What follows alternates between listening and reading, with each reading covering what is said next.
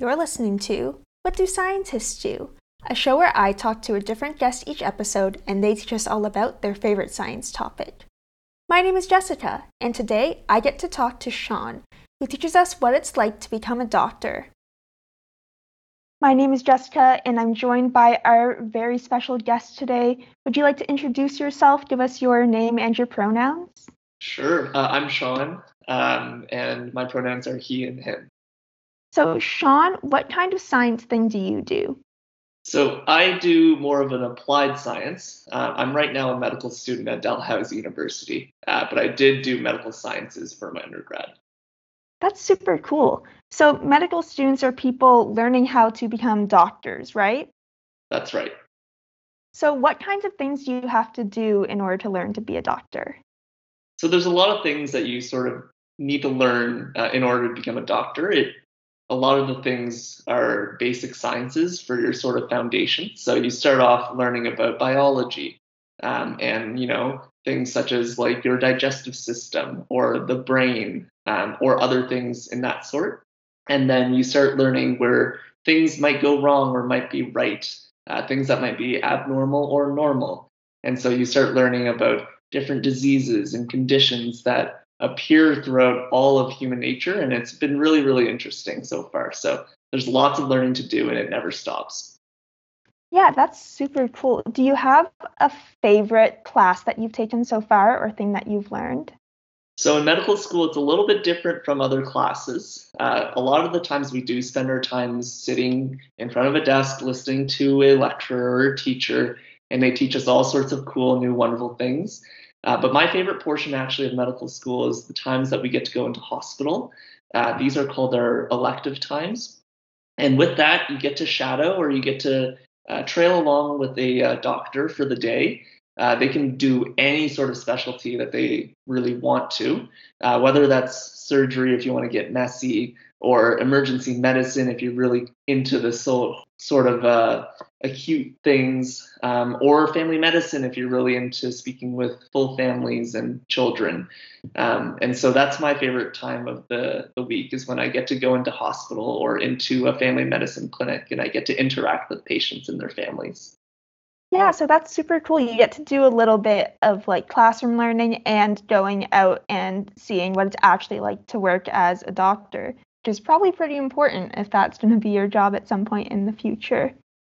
Do you have a favorite medicine fact? Favorite medicine fact. I think the one that surprised me the most when I was first learning, I guess not medicine, but just anatomy in general, is that we always think of our organs like our heart and our lungs, our brain, but the actual biggest organ on our body is our skin. So I thought that was really cool because I never thought of skin to be like an organ system, but it is a complete organ system. So that's pretty cool. Yeah, that is really cool because I guess organs usually think of as like squishy blobs somewhere in your Yeah, body, but your skin isn't like that. It's just all over, yeah, but you yeah. still have to think of it as an organ. That's Yep, pretty it still cool. has its healthy states, it still has its disease states, so you definitely have to think of it as its own thing. Do you have something that you think everyone should know about becoming a doctor? Becoming a doctor is, on one part, a lot of science, which is what we're here to talk about. So there, again, there's a lot of biology, physiology, pathology that is involved. So the things that you see on TV where people are, shouting out numbers and shouting out different ions and shouting out different elements. But a lot of being a doctor as well is being able to talk and converse with patients and families. So this really isn't shown too much on TV, or at least it's not the very quote unquote exciting part, but it's a really, really big part. And it's actually my most exciting part of the week, as I've said before. So when you become a doctor, you need to think about whether or not, one, you like to learn medicine and science, but also two, if you are the type of person that likes to be around people all day, the type of person that doesn't really know what's going to happen when someone walks into their office necessarily. There's not really a strict schedule and emergencies can pop up anytime.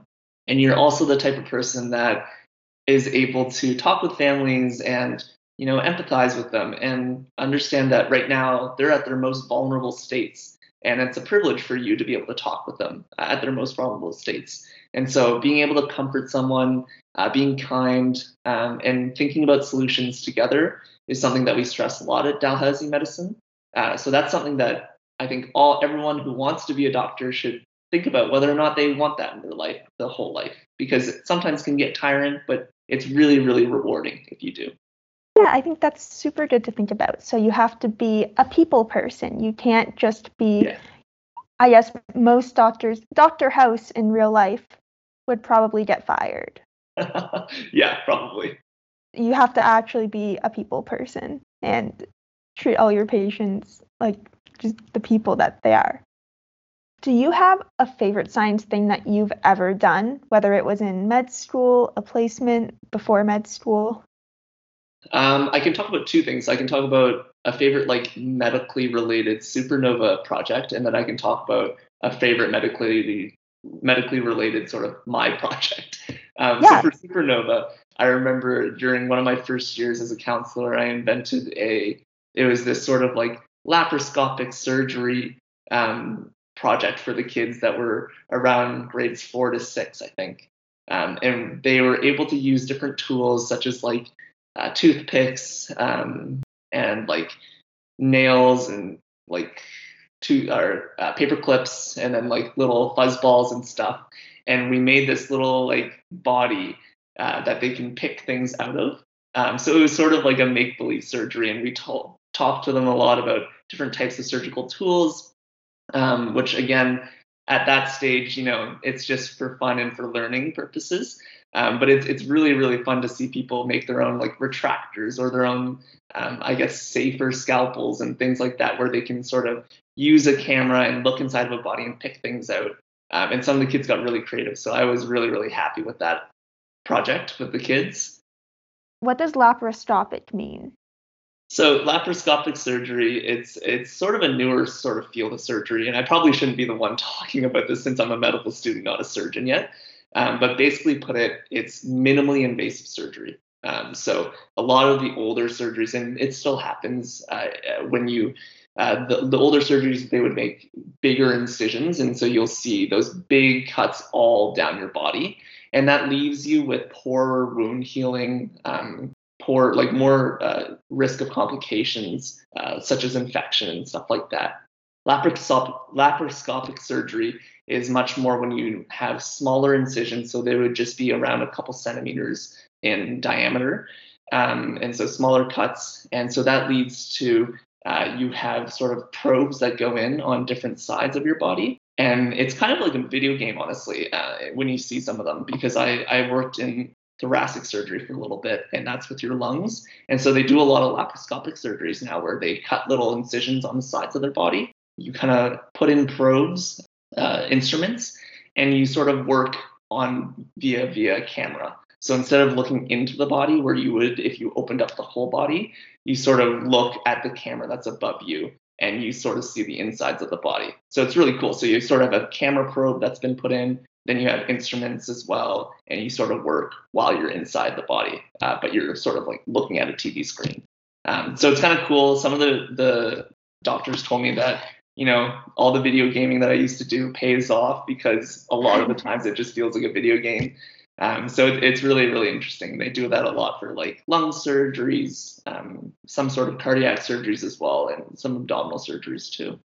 Cool. So it gives you a way of doing these surgeries that otherwise maybe would take a really long time to heal from or something, in a way where because you can send the instruments in instead, you only have to make tiny little incisions and you can heal a lot faster and stuff. Yeah, exactly. And usually the processes are pretty short compared to your sort of full body incisions as well. So the surgery itself is also shorter. Cool. So play video games so that someday you can be a laparoscopic surgeon is the takeaway from this episode.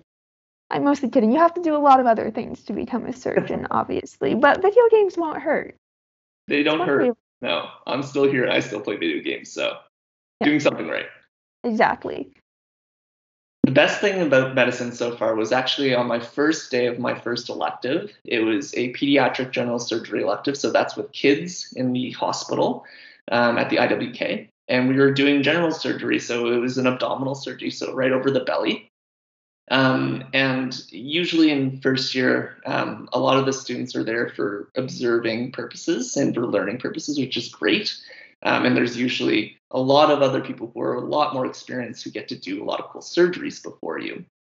In that day, for some reason, a lot of the older surgical residents and other people in training and workers were all busy or not attending the surgery. So I was actually able to scrub in or assist in the surgery on my first day of my first elective, which was really, really interesting. So that includes sort of getting prepped with your hand washing, and it's very vigorous hand washing, something that you've never done before. It feels like your skin's almost about to fall off because you got to be super clean before you get into the operating room, and then you get gowned up. That includes sort of putting on your gloves, putting on your big gown, and making sure everything is sterile or clean. And if you break it for even a second, you'll have to rewash and do it all over again. So it was a bit nerve-wracking, but once I got all cleaned and sterile, it was really, really interesting to just be over an abdominal surgery with a kid and with my attending or my preceptor, so my teacher at the time. And we were able to kind of step by step go through the procedure. It was only an hour and a half long or so, but it was super cool. Like lots of really cool things where I was able to hold things, cut things with scissors. I was also able to burn tissue as well. So we call that cauterizing tissue. So it's basically like a little pen, and you kind of it's really cool. So that was really eye opening for me, and it definitely turned my head towards surgery a little bit. But yeah, that was probably my favorite experience. Yeah, so that kind of leads into my next question, which is, do you know what kind of doctor you want to be yet? Do you have an idea?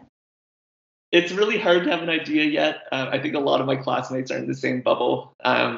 Again, like I just said, surgery has always kind of been an option now for me. It's on the forefront. It's really, really interesting to be on your feet and with your hands the whole day. And you get to learn such cool tying techniques.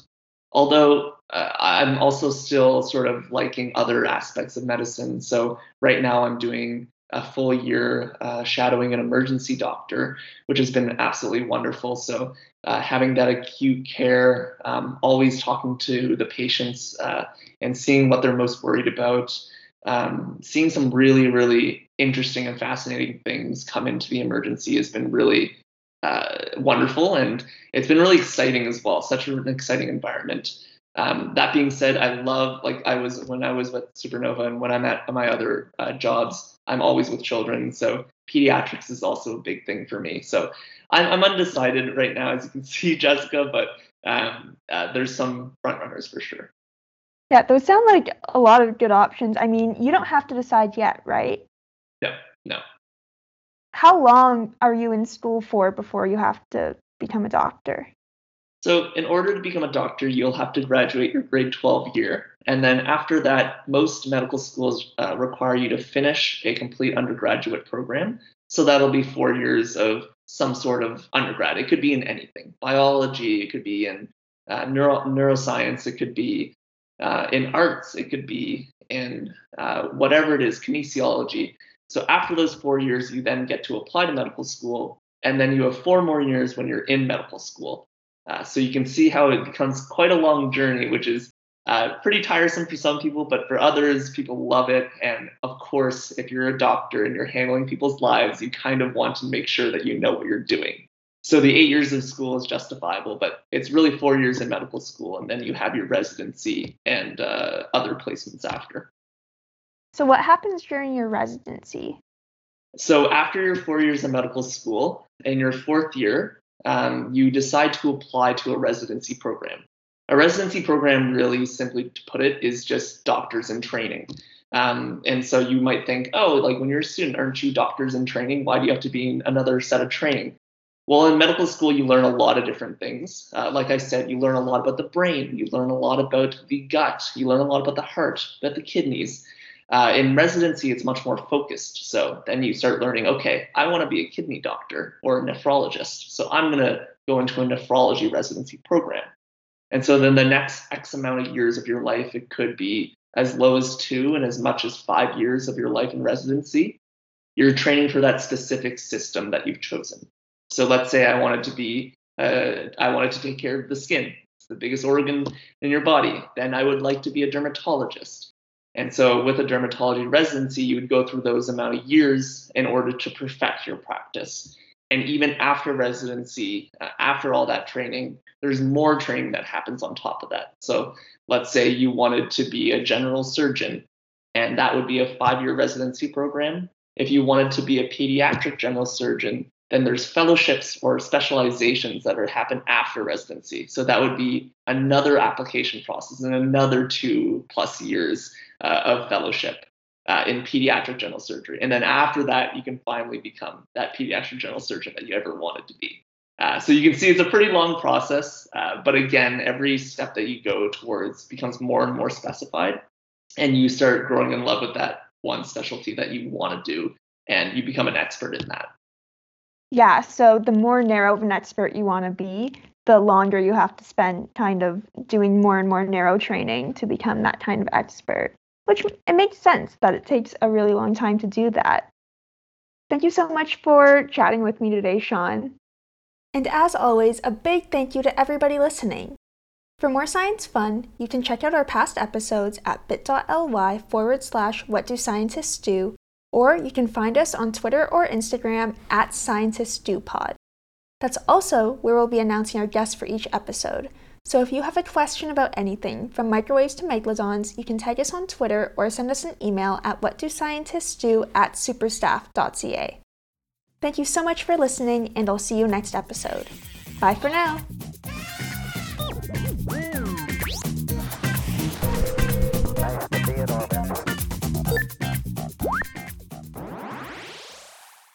This podcast was made by Supernova at Dalhousie University, a network member of Actua. For more information on our summer camps, workshops, and more, check out supernova.dal.ca.